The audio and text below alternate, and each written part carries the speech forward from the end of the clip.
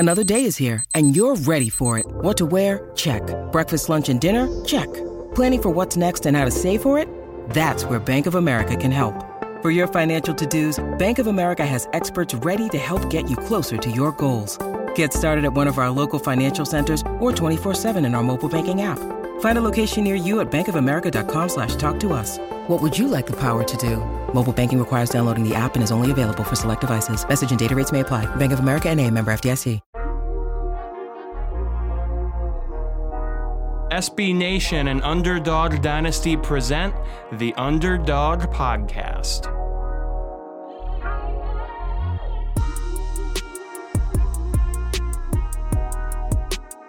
Welcome back to the Underdog Podcast on UnderdogDynasty.com, SB Nation's home for the Group of Five in the FCS. Here to talk some Conference USA news with you, Joe Lonergan, Eric Henry, here with you as always. Hope you're having a merry and bright holiday season. Tough time of year for some folks. It gets dark, it gets cold, but, you know, Eric, our spirits are high as we get ready for bowl season, I think, here. Yes, Joe, I am right there with you. I think the biggest joy of the holiday season for me is actually bowl season. Not to say that I don't enjoy the holidays, Christmas, and all the things that come with it, but, you know, color me a football nerd. I just enjoy the bowl season and everything that comes with it. And also that means, you know, in the NFL, it's almost playoff time, so that too.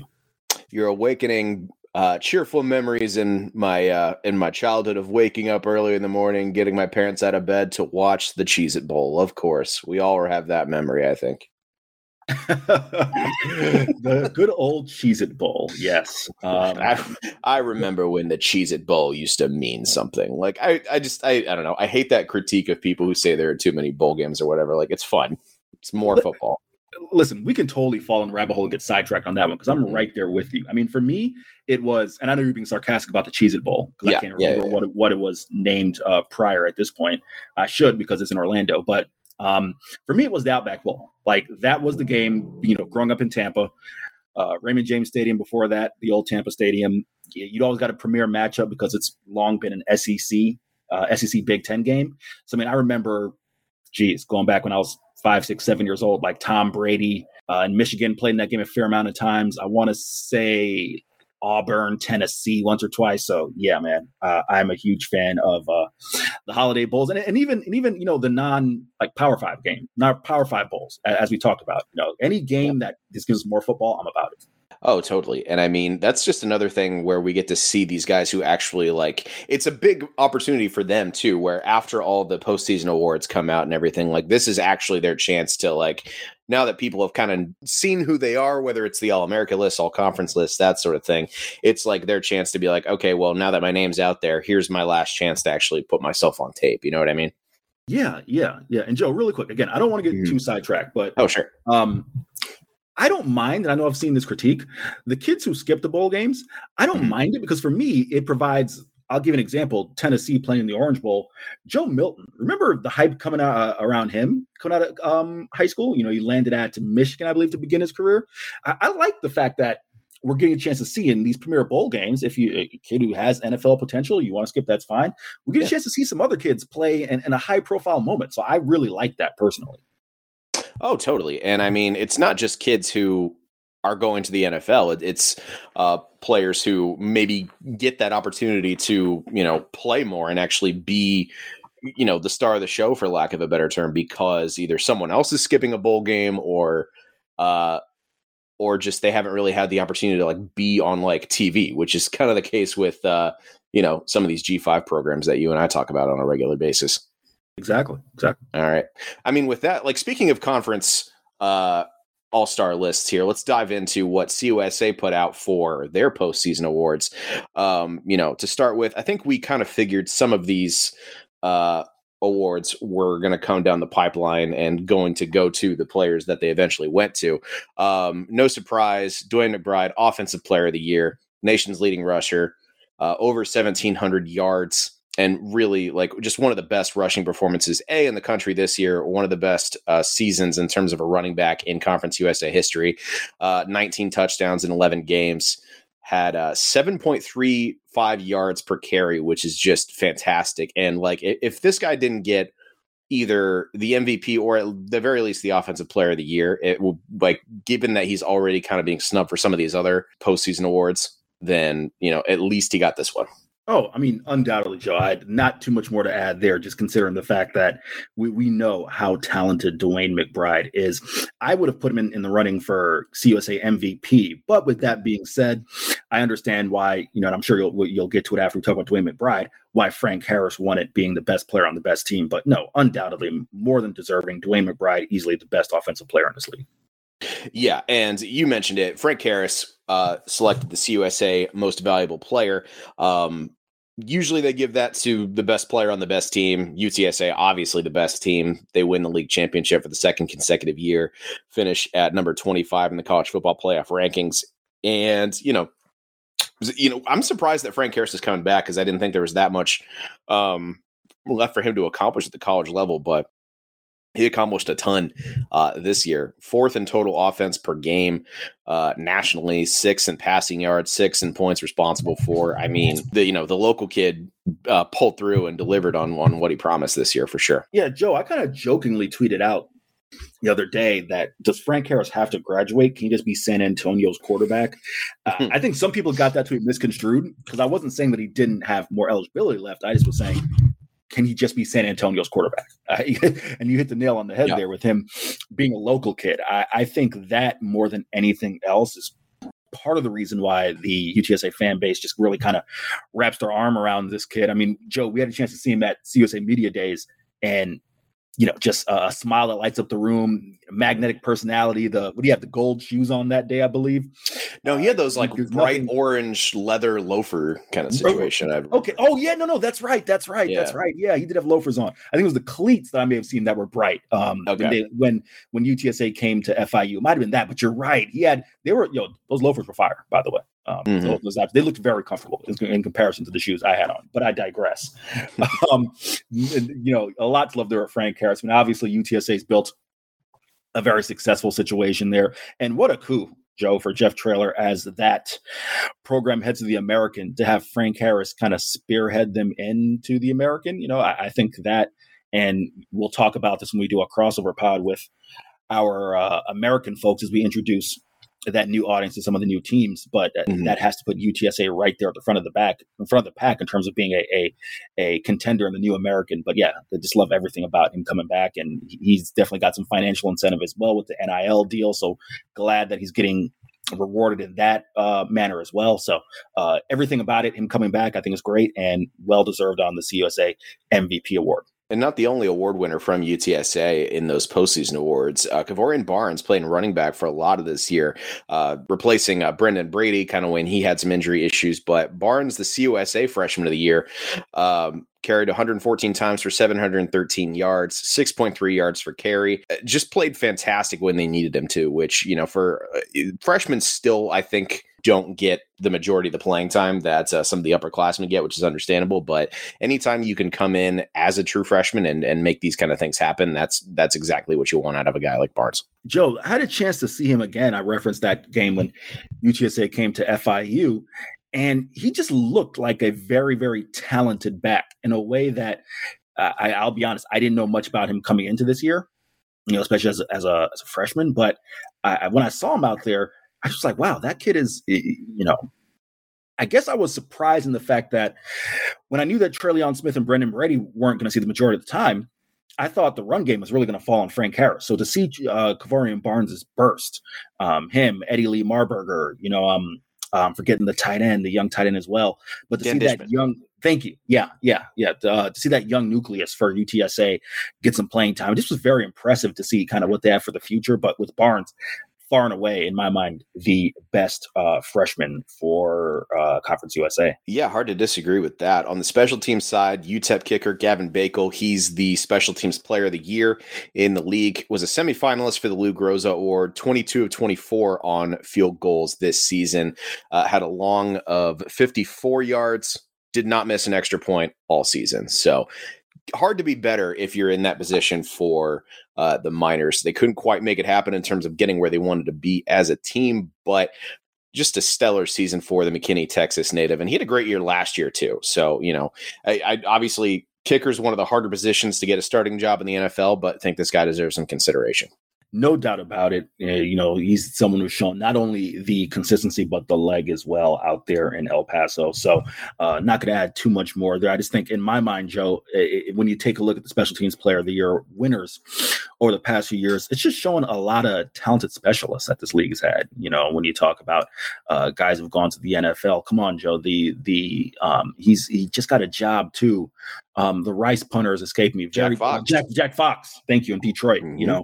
So many good specialists really come out of this league. So Gavin Beckel, no exception there. And then finally on the defensive side of the ball, we kind of knew it was coming. We figured it was going to be him or one of the guys from UTEP's defensive line. But given how well he played in the buildup to the CUSA championship game, KD Davis of North Texas, he gets the CUSA Defensive Player of the Year award. He's the first North Texas player to win it since they joined Conference USA, which was back in 2013 for folks that don't remember that date, but led the whole league in tackles with 132, had 3 tackles for loss, had an interception, a sack, 4 quarterback hurries, was really just one of those guys on that defense that could really do it all when they needed him to. And, I think you can absolutely make the argument if he ends up opting to go somewhere else, maybe goes to a place like Ole Miss, like what he was supposedly considering in the offseason. I don't think North Texas has anywhere near the success they've had this past year. Undoubtedly. I mean, you talk about the defense. I know I've talked about it a lot over the past few years. Them getting back on track. Phil Bennett, defensive coordinator, a big part of those efforts on the field. A massive part of those efforts is KD Davis. So nice to see someone there who stuck it out at North Texas, really homegrown product there, and has been one of the better defensive players in this league for a long time. So I definitely think that was the right call there, and kudos and congrats to KD. And on the newcomer side of things, we're going to transfer this, or rather we're going to transition this into some transfer portal talk with discussion about Austin Reed, the quarterback of the Western Kentucky Hilltoppers. He earns the CUSA Newcomer of the Year award for what he was able to do there in Bowling Green. Completed 354 of 548 passes for the highest total in the league in terms of passing yardage there, 4,247 yards with 44 total touchdowns. 36 of those were passing touchdowns. But as we've kind of seen from him, he's a little more mobile than some of his predecessors at that quarterback position at Western have been. And, ultimately in a league where we had quite a few transfers coming in from all over the place this year, he would, in my mind, definitely stuck out as like the most significant in terms of impact. No doubt about it. I mean, I can't think there's anyone else in my mind who really comes close. As you mentioned, had some transfers, guys like Amir Sadiq made first team all conference this year at, Charlotte. That's one of them. Mason Richards, another one at linebacker, for North Texas, definitely stepped up. But again, far and away, I don't think there's any doubt that Austin Reed was the best newcomer this year. And as you mentioned, a nice segue into what we'll talk about in terms of the transfer portal. Nice to see that Mr. Reed will be sticking around the conference. Yes, he did enter the transfer portal shortly following the conclusion of the regular season, but looks like he's going to end up staying. And it looks like Tyson Helton is also staying for the time being. There was some interest from Purdue trying to get the head coach of the Tops to succeed Jeff Brom, another former Western Kentucky head coach up in West Lafayette. But, you got to wonder if the thought of, Austin Reed keeping his options open to see if his head coach comes back or not, now that it seems like that's a certainty, he's making that happen for himself. And while I think this is a really good thing for Western Kentucky, they get the guy who's already familiar with the system, has that chemistry built up with a lot of the receivers, etc. I think it's a better decision in terms of his benefit, because in terms of the skill set he has, I'm not sure you can find an offensive system, at least in the G5, that fits better with what his skill set actually is. Okay, that last part kind of threw me for a second, because I don't necessarily know that I would agree with that part. I think a large part. I think a large part of what Western Kentucky does, you can find different variations of it across Power 5, and when you bring in a guy like that, you're definitely going to fit him to your offense. But with that being said, I think everything else you hit the nail on the head. I didn't have too much of an issue with Austin Reed putting his name in the portal. I saw a little bit of consternation out of Bowling Green, which is expected, of course. The kid comes there, he wins the job, and you're thinking you're going to have him for a couple of years, and then he throws his name in the portal, and it's like, oh, man, we're searching for a quarterback again. But I think a large part of that was because of what you mentioned, with Tyson Helton getting some interest from other teams. Joe, this is I don't know how to phrase it. I don't want to use the term free agency again, sure. But I think it's just the play that you're going to see, especially amongst certain positions with the transfer portal and the way you can kind of put your name out there and see the way things happen. If you're a player of Austin Reed's caliber, and a large part of the reason you're at Western Kentucky is to play for Tyson Helton, and your coach is going to have some options out there, why not put your name in the portal ahead of time so those things can be initiated? And then, all right, if things play out and your coach comes back, then you come back. I just, that's why when his announcement of entering the portal came out, it just made a lot of sense to me. But with that being said, first off, very glad to see Tyson Helton back in the league. Anyone who follows this podcast and follows UDD knows that you got a lot of Tyson Helton fans on staff, myself, Joe, and Kevin Fielder included. And glad to see Austin Reed back in the league as well. So kind of that continuity there in Bowling Green, continuity for Hilltoppers fans is going to be a big thing. And it helps to have that trigger man there at quarterback because, yes, they're going to lose some pieces. But if you got that in place, I think it goes a long way. I mean, first of all, when you look at Helton and that offense that he's kind of built this year with Ben Arbuckle and in the past under Zach Kittley, if Tyson Helton does leave, I tweeted that if Helton does leave, you need to go get Zach Kittley to be the head coach immediately from Texas Tech. And I will say two notable people that liked that tweet: Brian Ellis, the former co-OC at Western Kentucky, who's now at Georgia Southern, and Western Kentucky legend himself, Leo Peckinpah. I was like, Hey, now, okay. So I've got some people who are on my side with this. Some people might think, I don't know if that's really where you want Kittley's first job as a head coach to be, but I sure think so. But you mentioned like the fit of Austin Reed's skill set in terms of, Western Kentucky's offense. I guess who would you think would benefit in the G5 would benefit from a quarterback, like Austin Reed, given, an air raid type system that Tyson Helton runs? In the G5 or Conference USA? I mean, he's not going to go within the league. I mean, I don't think if he did transfer within the league, because obviously like Louisiana Tech has that kind of system. We've seen it work some other places in the past, but right now I don't think you can really make the argument that Western Kentucky within Conference USA has the best offensive system of that type in the league. So let's stick with the G5. No, that's fair. That's fair. This is just my own personal hot take, Joe. Mm-hmm. I would really like to see one of the schools in Florida try out a variation of the air raid and without going on a dissertation. And we're taping this on the day that Mike Leach has passed away. So, RIP Mike Leach. But we've seen so many variations of the Hal Mumme offense going to the Mike Leach offense go into, kind of what Tyson Helton is doing. So it's not quite the your dad's air raid, with Kentucky and Houston. I would love to see one of the programs in Florida take a chance on being an air raid or a new age air raid team, just because of the athletes that you have in Florida. So to answer your question, I'm going to go with the Knights. I mean, it could happen at some point. Never say never. I mean, not for Austin Reed's eligibility, but it could happen at some point. Oh, man. Another loss on the transfer portal. Well, I guess a loss on the transfer portal because they ended up keeping Austin Reed. Offensive lineman Gunnar Britton, he is still in the transfer portal. It's tough to replace offensive linemen who start picking up experience, like we've talked about a lot recently. I believe Britton is he's one of the last recruits from the Mike Sanford era, if I'm not mistaken. I need to double check that, and I'll do so in a second here. But he's played really well. I think he improved quite a bit. I know there was a lot of talk about some of the other guys on that offensive line with, Quantavius Leslie and Rusty Stats. But, I was impressed with how he progressed. And that's a pretty darn good offensive line all the way through, I think.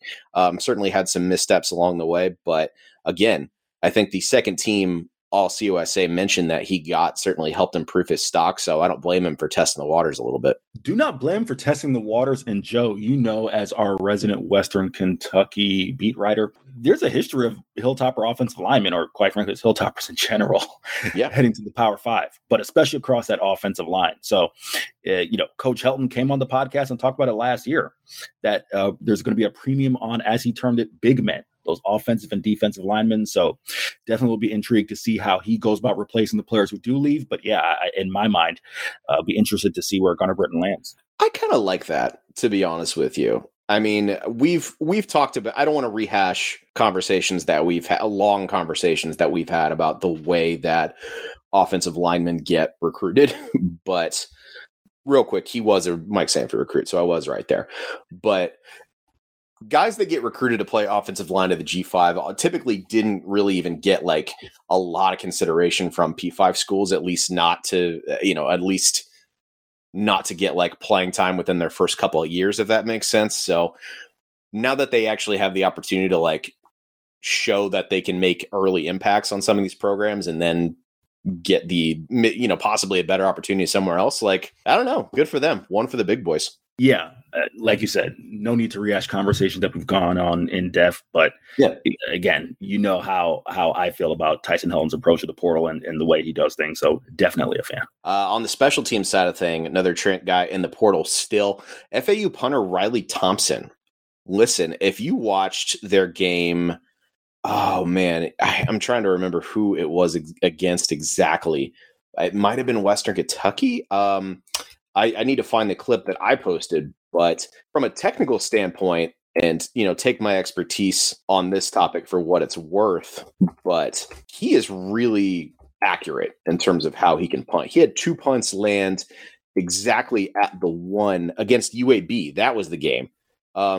Had 2 punts that were, I believe they were over 70 yards and landed like at the one. Like he was a freshman All-America according to College Football News. And punters are one of those positions where the overall quality of the position across college football is increasing vastly over the course of the last decade or so. So, I don't blame these guys playing that position for, trying to get the best, trying to get, what's the expression, get while the getting's good, I think is the old timey expression. But Riley Thompson, good punter in the portal right now, very technically sound. And there's plenty of film of what he did this past season that kind of shows that.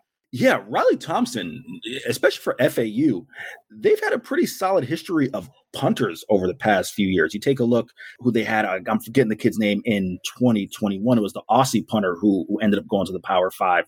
Again, his name is escaping me right now, but they've had a really solid track record of specialists. So Riley Thompson, Noah Simpson, Matt Hayball. There we go. Matt Hayball, who went to Vandy, was the Aussie at FAU the past few years. So definitely a solid history of punting there in Boca, and we'll see how the Owls are able to replace that in 2023. Switching to the other side of the Shula Bowl, FIU is a few big names in there for them. We've talked about Tyrese Chambers. He's still in the portal. Very interested to see where he goes. Staying on the offensive side of the ball, tight end Rivaldo Fairweather. He had a fantastic year, was a big part of, just the offensive growth that this team showed. In terms of statistics, we just saw him grow so much in terms of his ability as a pass catcher. I believe... Yeah, so this year, 28 catches, 426 yards, three touchdowns rather, and that's up from 16 catches for 247 yards and a touchdown in 2021. So, he's been he was a pretty solid like second option as a tight end in 2020 and 2021, and then in 2022, it really just became a pretty critical part of that red zone offense for Grayson James and the rest of that offense there. So, I think he could, at the very least, make an impact at another larger G5. You might disagree with me. He could be a P5 guy, but I think he could, go to a G5 and be like the tight end, He certainly could go to a G5 and be the tight end, but I'm telling you right now, Rivaldo Fairweather is a Power 5 tight end and quite frankly, in terms of athleticism, an NFL tight end. For anyone who's not seen Rivaldo Fairweather play, you're talking about a kid who was 6'4", 245, played 1 year of high school football at Boyd Anderson, was a basketball player, and of course, Joe ran into that conundrum that most 6'3", 6'4", power forwards run into at high school. It's like, all right, I'm not getting any taller, so I probably need to go hit the gridiron and use this big body there. But someone who is still learning the position. But Joe, in terms of the reason I say he is a Power 5 talent, just go watch the Middle Tennessee State game. Go watch the FAU game from 2021. Go watch a Liberty game from 2020 when he takes a 15, 20-yard reception and then races past the entire secondary. He is a legit 4'4", 4'5" tight end with that type of size, and a player who, if you ask some FIU fans, a big part of their consternation this year when the offense ran into some lulls was they felt that he was mismanaged. They felt that while Josiah Miamin was, the tight end, the number one tight end for the majority of the year, and certainly a talented kid who transfers from Iowa, so a former 3-star recruit, definitely a talented player in his right. The way you saw Rivaldo Fairweather use Joe the last game of the year against Middle Tennessee, when they had a lot of receivers out, the aforementioned Tyrese Chambers was injured and then hit the portal, was putting him in the slot and just seeming like, yo, you're 6'4", 245 and can run. That's a mismatch. Go make plays. And Joe, I don't remember the exact numbers he said he had this past year. I know it was something like 26 catches for 400 and something yards and a few scores. The shocking thing about it is, I'm spitballing here. You can look up the game logs while I'm talking, but I believe 8 of those catches for 130 something yards, and I know 3 touchdowns came against Middle Tennessee.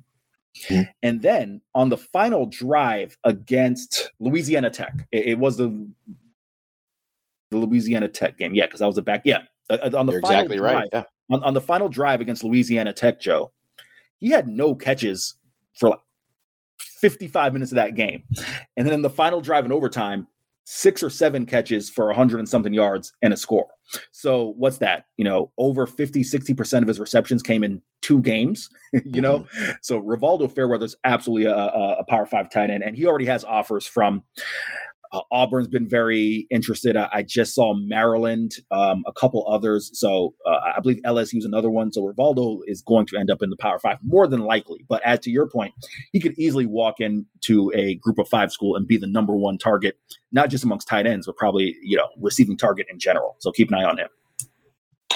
Yeah, excellent points about his production. Do you feel anything similar for FIU linebacker Gathan Bernadelle, who's in the portal, supposedly getting offers from Florida State and some other similar programs? Yeah, Gathan's another one who, from a physical perspective, Joe, he's listed at 6'1", 215, so not the biggest linebacker. However, what you have to be impressed by is a kid who started the final 6 games of the 2021 year as a freshman due to some injuries on the linebacking core for FIU. And if you just look at the final 6 games that he started, averaged something like 8.5, 9 tackles per game, which if he had played the whole year would have landed him amongst the top 15 tacklers in Conference USA. That's in a 4-3 scheme. He plays this year in a 3-4 that FIU deployed with Mike McIntyre, Javon DeWitt, and ends up second in the conference in tackles. And he, quite frankly, was the linebacker who I was most, I don't want to use the word concerned, but intrigued by for FIU, because they had another linebacker, Donovan Manuel, who I believe was something like 7th or 8th in the league in tackles this year, who is a bigger body who played in a 3-4, and you thought he was going to be the guy, given the defensive switch, who would lead the team in tackles. But again, Gathan, as a smaller guy, I say that in air quotes, at 6'1", 215, didn't really affect him, and he still made plays behind at or behind the line of scrimmage as well. So definitely think he's going to get some Power 5 interest. Had some of that coming out of high school. And I definitely think that, now with 2 years of college football underneath his belt, with room to bulk on that frame, he should land in the Power 5 as well. Based on the offers that we've seen get talked about on, the major sites, that would certainly make sense. Any other names coming out of the portal, or coming into the portal rather, from CUSA that make your ears perk up? Yeah, the last one I know we probably should touch on a little bit here is Elijah Spencer. Tough break for Charlotte. They lose Grant DeBose to the portal, who's definitely going to go Power 5. In my mind, I thought, he could have went NFL if he wanted to. They lose Vic Tucker, of course, has exhausted his eligibility, and Vic, one of the great players in CUSA history. And they lose a kid who was the CUSA Freshman of the Year last year, and then parlayed that into almost 1,000-yard year. And again, Joe, I know that Charlotte was down a lot this year, so a lot of that receiving production you have to take with a grain of salt. But with that being said, Joe, he led the team in receiving yards this year with Grant DeBose and Vic Tucker on that team. So Elijah Spencer, legit burner, can run 4.4, 4.5. He's going to end up somewhere in the Power 5 in my mind as well. So definitely another name to keep an eye on. I'm very curious to see where both those guys go, because I think both, like you said, both those guys could easily be Power 5 players. Eric, you mentioned the passing of Coach Mike Leach, which is obviously a very sad thing in college football. And we're seeing, people from his coaching tree continue to rise to the ranks. And one of those is entering CUSA at the very last second, right before North Texas makes the jump to the AAC. But Eric Morris, who was most recently the offensive coordinator at Washington State, had the number one offense in the Pac-12 in 2022, actually. And before that was actually a very good FCS coach at Incarnate Word. He's going to be the new guy at North Texas to replace Seth Luttrell. A lot of similarities between the two, but frankly, I think it's a pretty good hire. Your initial impressions of that hire for North Texas? I think it's a great hire. I think, again, Joe, for me, I don't know how you feel about this, but if you're going to take one of those jobs in Texas, a G5 job, I look at G.J. Kinney, who got the job at Texas State, Eric Morris here at North Texas, Jeff Traylor at UTSA. I do think, Joe, it's imperative. You don't have to be a Texan, but if you are a Texan who you played your high school football there and played college there, and you've built up some roots and connections, I think it's very important because you have to be able to recruit that state well. It's just a fact of the matter. You look at Incarnate Word. They had some success when he was there, and obviously followed up with G.J. Kinney. You talked about the Mike Leach influence. He played for Mike Leach at Texas Tech. He did not serve under Mike Leach when Mike Leach was there, but did serve under Mike Leach at Washington State in 2012. And then, of course, went back there as the offensive coordinator this year. So, again, I think it's a great hire. I was a little conflicted with the firing of Seth Luttrell, I'll be honest with you, but that had nothing to do with – that had more to do with what I believed were the parameters that A, were set for Seth Luttrell, and B, I still kind of feel weird about, okay, so you fired him because they went, 7-6, or if memory serves me correct, this year with, the bowl game left. Does that mean he had to win the bowl game or win both, win the CUSA title game and then the bowl game? Does it matter if he wins one and loses the other? That felt kind of wishy-washy to me. Maybe a lot of that to do with Ren Baker, leaving, and then he had no cover. But with that being said, I think it's a great hire by North Texas. I'm really intrigued to see how Eric Morris fares. Yeah, the word of the day in that situation was power move. if we're smashing words together, because I think it's two words. But anyway, yeah, I like it. I think it's great they went with a Texas native for sure. Recently, what intrigues me about this is those Washington State offenses obviously throw like a billion times a game. And North Texas really kind of found their groove the last two seasons with the running game. So I'm interested to see how much of that changes under Morris here. I don't think they need to divert from what they've been doing too much, because obviously they kind of found something that works there.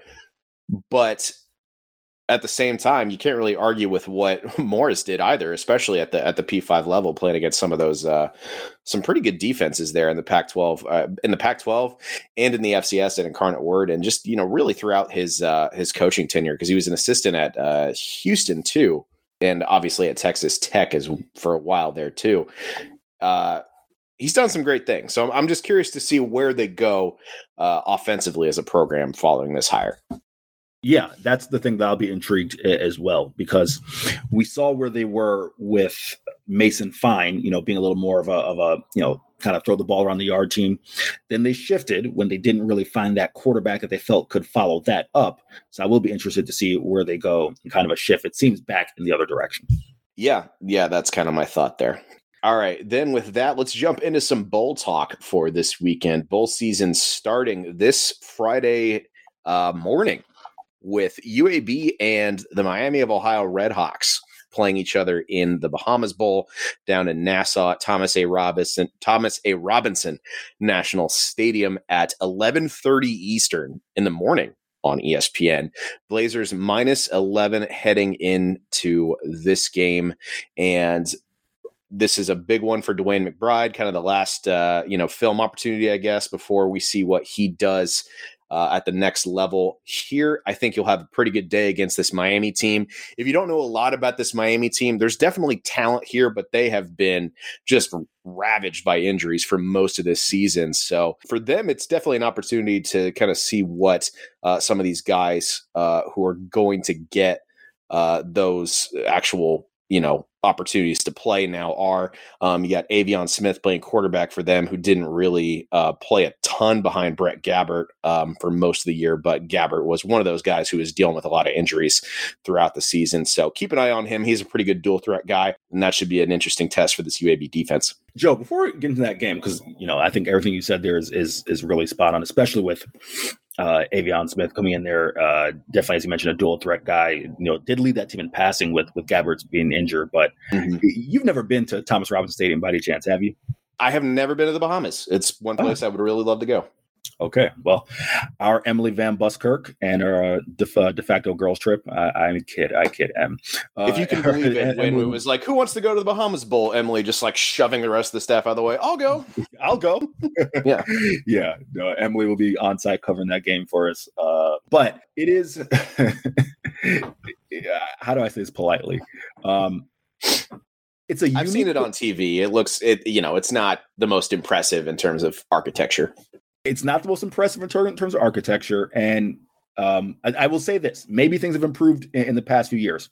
When I covered that game, when FIU played there in 2018, Joe, there were people who were just like finding their way in through like different crevices of the stadium, like in the third quarter. So it's a stadium that's pretty interesting. But listen, I can't say that's there's certain stadiums in the U.S. that, like, I guess not to put it all in the Bahamas, Joe.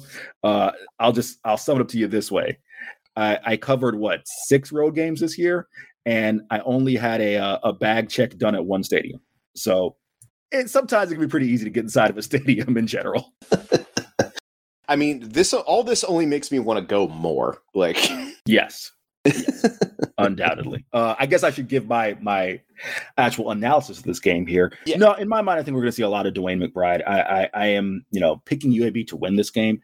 Again, not that Miami, Ohio, certainly a very solid team coming out of the MAC, but I think UAB is going to lean on what they do on their bread and butter, and it'd be a nice way to kind of close what's been a bit of a disappointing year. But when it comes to bowl games for me, Joe, I don't know how you feel about it.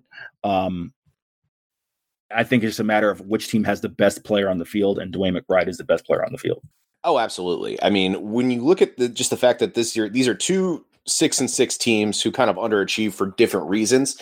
I think the fact that UAB is coming into this game mostly healthy, and with the fact that all of their, they have guys on this team who definitely still have things to prove as far as their pro capabilities, and the fact that they're playing for Brian Vincent in what is most likely going to be his last game with the UAB program. So that's going to be fun to watch. Nice little morning kickoff there for you. And then that same day, 3 p.m. Eastern on ESPN, we got the Duluth Trading Cure Bowl in Orlando, Florida. The classic bowl game in Florida named after a city in Minnesota, I guess.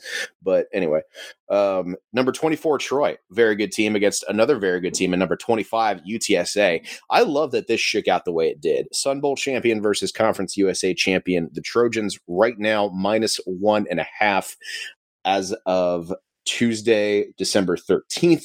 We'll see if that line shifts at all as we get closer to Friday, but big names to watch in this one for folks that aren't familiar with Troy. Carlton Marshall, the FBS leader in career tackles, guy who's short in stature, but has just plays with maximum effort, as you can probably imagine.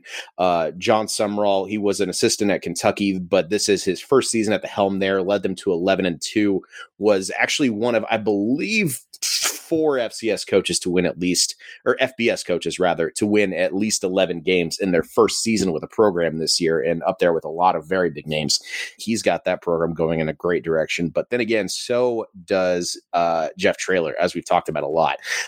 Ultimately, I think UTSA, I think they have a really good chance to win this game. I think they just have far more weapons on the offensive side of the ball, which is kind of the same analysis that I made with a lot of their Conference USA opponents this year.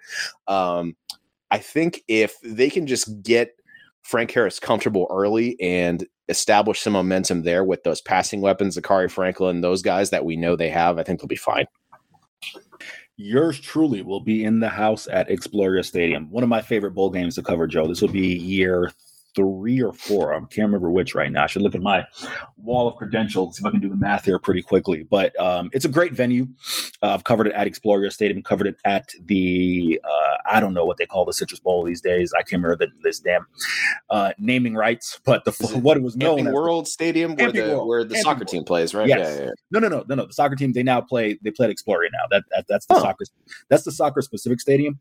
Oh, okay. Yeah, which actually, I'm actually glad you mentioned that, because one of the, kind of idiosyncrasies about playing that game at Exploria is the end zones are very tight. You probably got about 3 or 4 yards between the back of the end zone and what would be, kind of like that wall there, for seating. So that does make it unique. But nevertheless, one of my favorite bowl games to cover. The folks there at the Orlando Sports Foundation do a great job. And a very great matchup, as you talked about. We got the CUSA champs versus the Sun Belt champs. This is one that I can't say, best player on the field, because you got 2 studs, Carlton Martial and Frank Harris. And I think that's going to be a matchup to watch.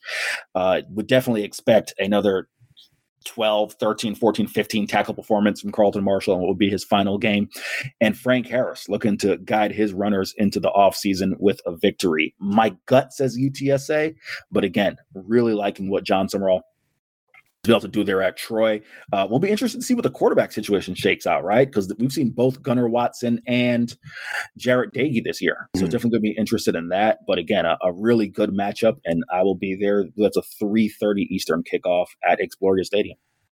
Yeah, I think it's going to be Gunnar Watson starting. I don't see any reason why it wouldn't be. Jarrett Doege has played in a few key moments when Gunnar Watson was a little banged up earlier this year, but Gunnar Watson, I believe he was the MVP of the Sun Belt Championship when they beat Coastal Carolina a few weeks ago, and he seems good to go here. So I don't see any reason he wouldn't play, but that was a weird storyline to follow throughout the year. But yeah, Troy's only -1.5, so that one could really go either way. But I'm certainly picking UTSA, and maybe I'm a CUSA homer, but whatever. Saturday, Lending Tree Bowl. I know, I believe Steve Helwick is going to try to cover this one for us. We got Southern Miss and Rice playing, 2 old CUSA conference rivals here. We have USM -6.5 playing at Hancock Whitney Stadium in Mobile, home of South Alabama. Usually, it's going to be fun to see Southern Miss again. I like watching them play a lot. They have improved immensely this year. Frank Gore Jr. is who he is. Obviously, sounds like AJ Padgett is going to get the start at quarterback for Rice this weekend. I know they've kind of flip-flopped between him and who's their other quarterback? Help me. They've played a few guys this year. It's been Weiler Green, Shakri. I mispronounced his name. Shakri Etrish. I butchered that. They've played quite a few guys, but yeah, those are the other 2. And then also keep an eye out for Brad Rosner out at wideout. He's played really well this year. If they can get some deep balls to him, that'll certainly help Rice's case. But ultimately, I think USM is just the more athletic team. I think they're finally in a place where most of their team is actually healthy.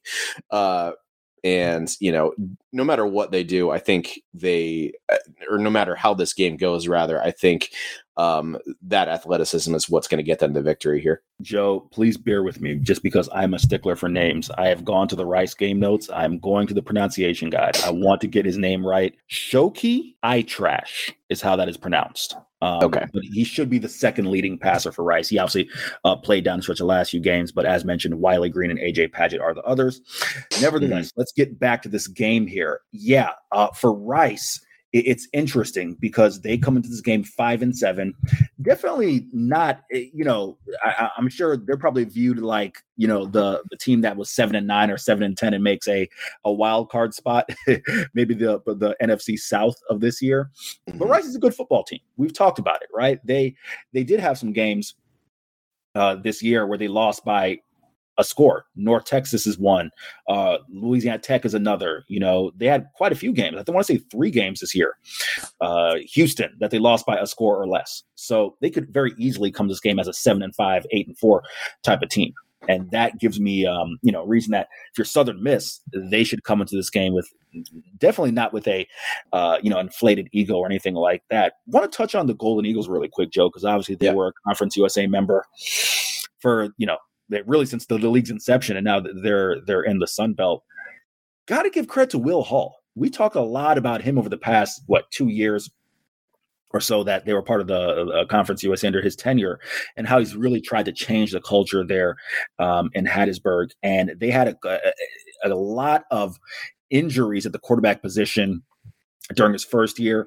Those did not stop this year, Joe. They've been snake bitten at the quarterback position, but he's found a way to get his team to 6 wins. So look out for that program, in the Sun Belt as they eventually try to get some quarterback stability. I am picking Southern Miss to win because I think they have the best players. You talked about Brad Rosner and Luke McCaffrey for Rice, Jason Brownlee, Frank Gore Jr., studs on the offensive side. And I think they just are going to be a little bit too much, but should be a good matchup. Yeah, that quarterback position has been tough to keep healthy for them. Zach Wilkie, Trey Lowe, Ty Keys are all guys who have had time at that spot this year. And, of course, he had Frank Gore in the backfield quite a bit as well. He ran the ball 207 times for over 1,000 yards this year, 7 touchdowns to that effect. And, I firmly believe that Jason Brownlee in the receiver core is one of those guys that's going to get significant NFL attention once we get closer to that part of, draft season and early 2023. But yeah, I can't say enough good things about what Will Hall has done with that program in terms of culture, like you mentioned, in terms of just actually getting that team to believe in themselves despite all the adversity they faced in the last 2-3 years here. And also on Saturday, December 17th, the North Texas Mean Green do not have far to travel for their postseason bowl here. The Frisco Bowl happening at Toyota Stadium there, which I believe is the home of FC Dallas. They will play Boise State, a 9-4 Mountain West team who had a tough start to the year, but really showed a ton of improvement as the year kind of went on there. Boise minus 10.5 heading into this game with an over-under set at 58. This is going to be a huge test for the guys that are still on this North Texas roster. For Boise, I mean, the thing that I'm watching for is Taylen Green, right? Like, he was kind of the guy that came in and really just re-energized that Boise offense all year. He's a really strong running type quarterback. He's raw, needs to get it honed in a little bit in terms of his passing accuracy, but he has an arm. He's one of those guys, so we'll see how he progresses over the course of his college career. But North Texas, I mean, we've talked about them all year. They have a fantastic running game. They have the Conference USA Defensive Player of the Year in KD Davis, so he's no doubt going to be I really think if it will behoove them to have him focus on Green and try to limit his, broken play, big gain opportunities as much as possible, along with the rest of that defense. I think Boise's going to win just because I think Green is really fantastic, and having watched a lot of their games this year because they're one of those teams that's always on TV in the Pacific Northwest. They've improved a ton, top to bottom. I think they're the most improved team in the G5 this year in terms of from the start of the season to now. But North Texas, no shame in what they've done, and it'll be fun to see Phil Bennett get a head coaching opportunity again. Yeah, for me, the reason I am picking Boise is because of what you said. Now, could have the proverbial rallying of the troops there in North Texas, and like you said, nice to see Phil Bennett as the head man again. But in my mind, while definitely probably the premier bowl game, that and the UTSA Troy game, probably the two premier bowl games as far as CUSA of this weekend in terms of, premier top matchups. In my mind, I think Boise State is the better team. What we've seen from North Texas this year, they've looked great in moments, but also looked very inconsistent in others. And I just don't know if they can, kind of corral the troops heading into a bowl game. You hope they can. And, as a CUSA homer, you hope they can. But in my mind, Boise's been a better team throughout the year, and they should get the bowl win. It's going to be a really fun start to bowl season. We're going to have more after that. We have South Alabama and Western Kentucky playing later next week. And then on Christmas Eve, we have San Diego State and Middle Tennessee State playing in Hawaii. And then we're also going to talk about the Liberty Bowl a little bit on the next episode. So watch out for that next week. I think that's all we have right now in terms of news. Any other holiday wishes you want to bestow upon our folks right now as we head into the second or third Sunday of Advent? I'm not going to pretend like I still keep track of that, but At least you cop to it, Joe. No, just want to wish all of our listeners out there again, as it's the start of quite a few holiday seasons. I believe the next time we will tape, Hanukkah will be underway. So for those of you who participate, happy Hanukkah. Everything under the sun that is out there. Enjoy the holiday season. Just because you're talking with two people who, we tend to look forward to a New Year's. But with that being said, and I think Joe and I both are very, loud proponents of Thanksgiving as a superior holiday. Yep. Yes, that's why you chimed in there. No, all of you, happy holidays, and I look forward to talking to you again when we tape on next week. Eric, to give you a insight into my New Year's plans, I will be in beautiful Chicago, Illinois. It will no doubt be freezing, and I somehow got roped into going to a magic show. We'll see how this goes. A magic show? Yeah. in the south side of Chicago. So I will see. I'm really excited to see what this is. I'm going to turn the recording off, and then I will comment afterwards. Happy football-ish, everybody. We'll talk to you soon.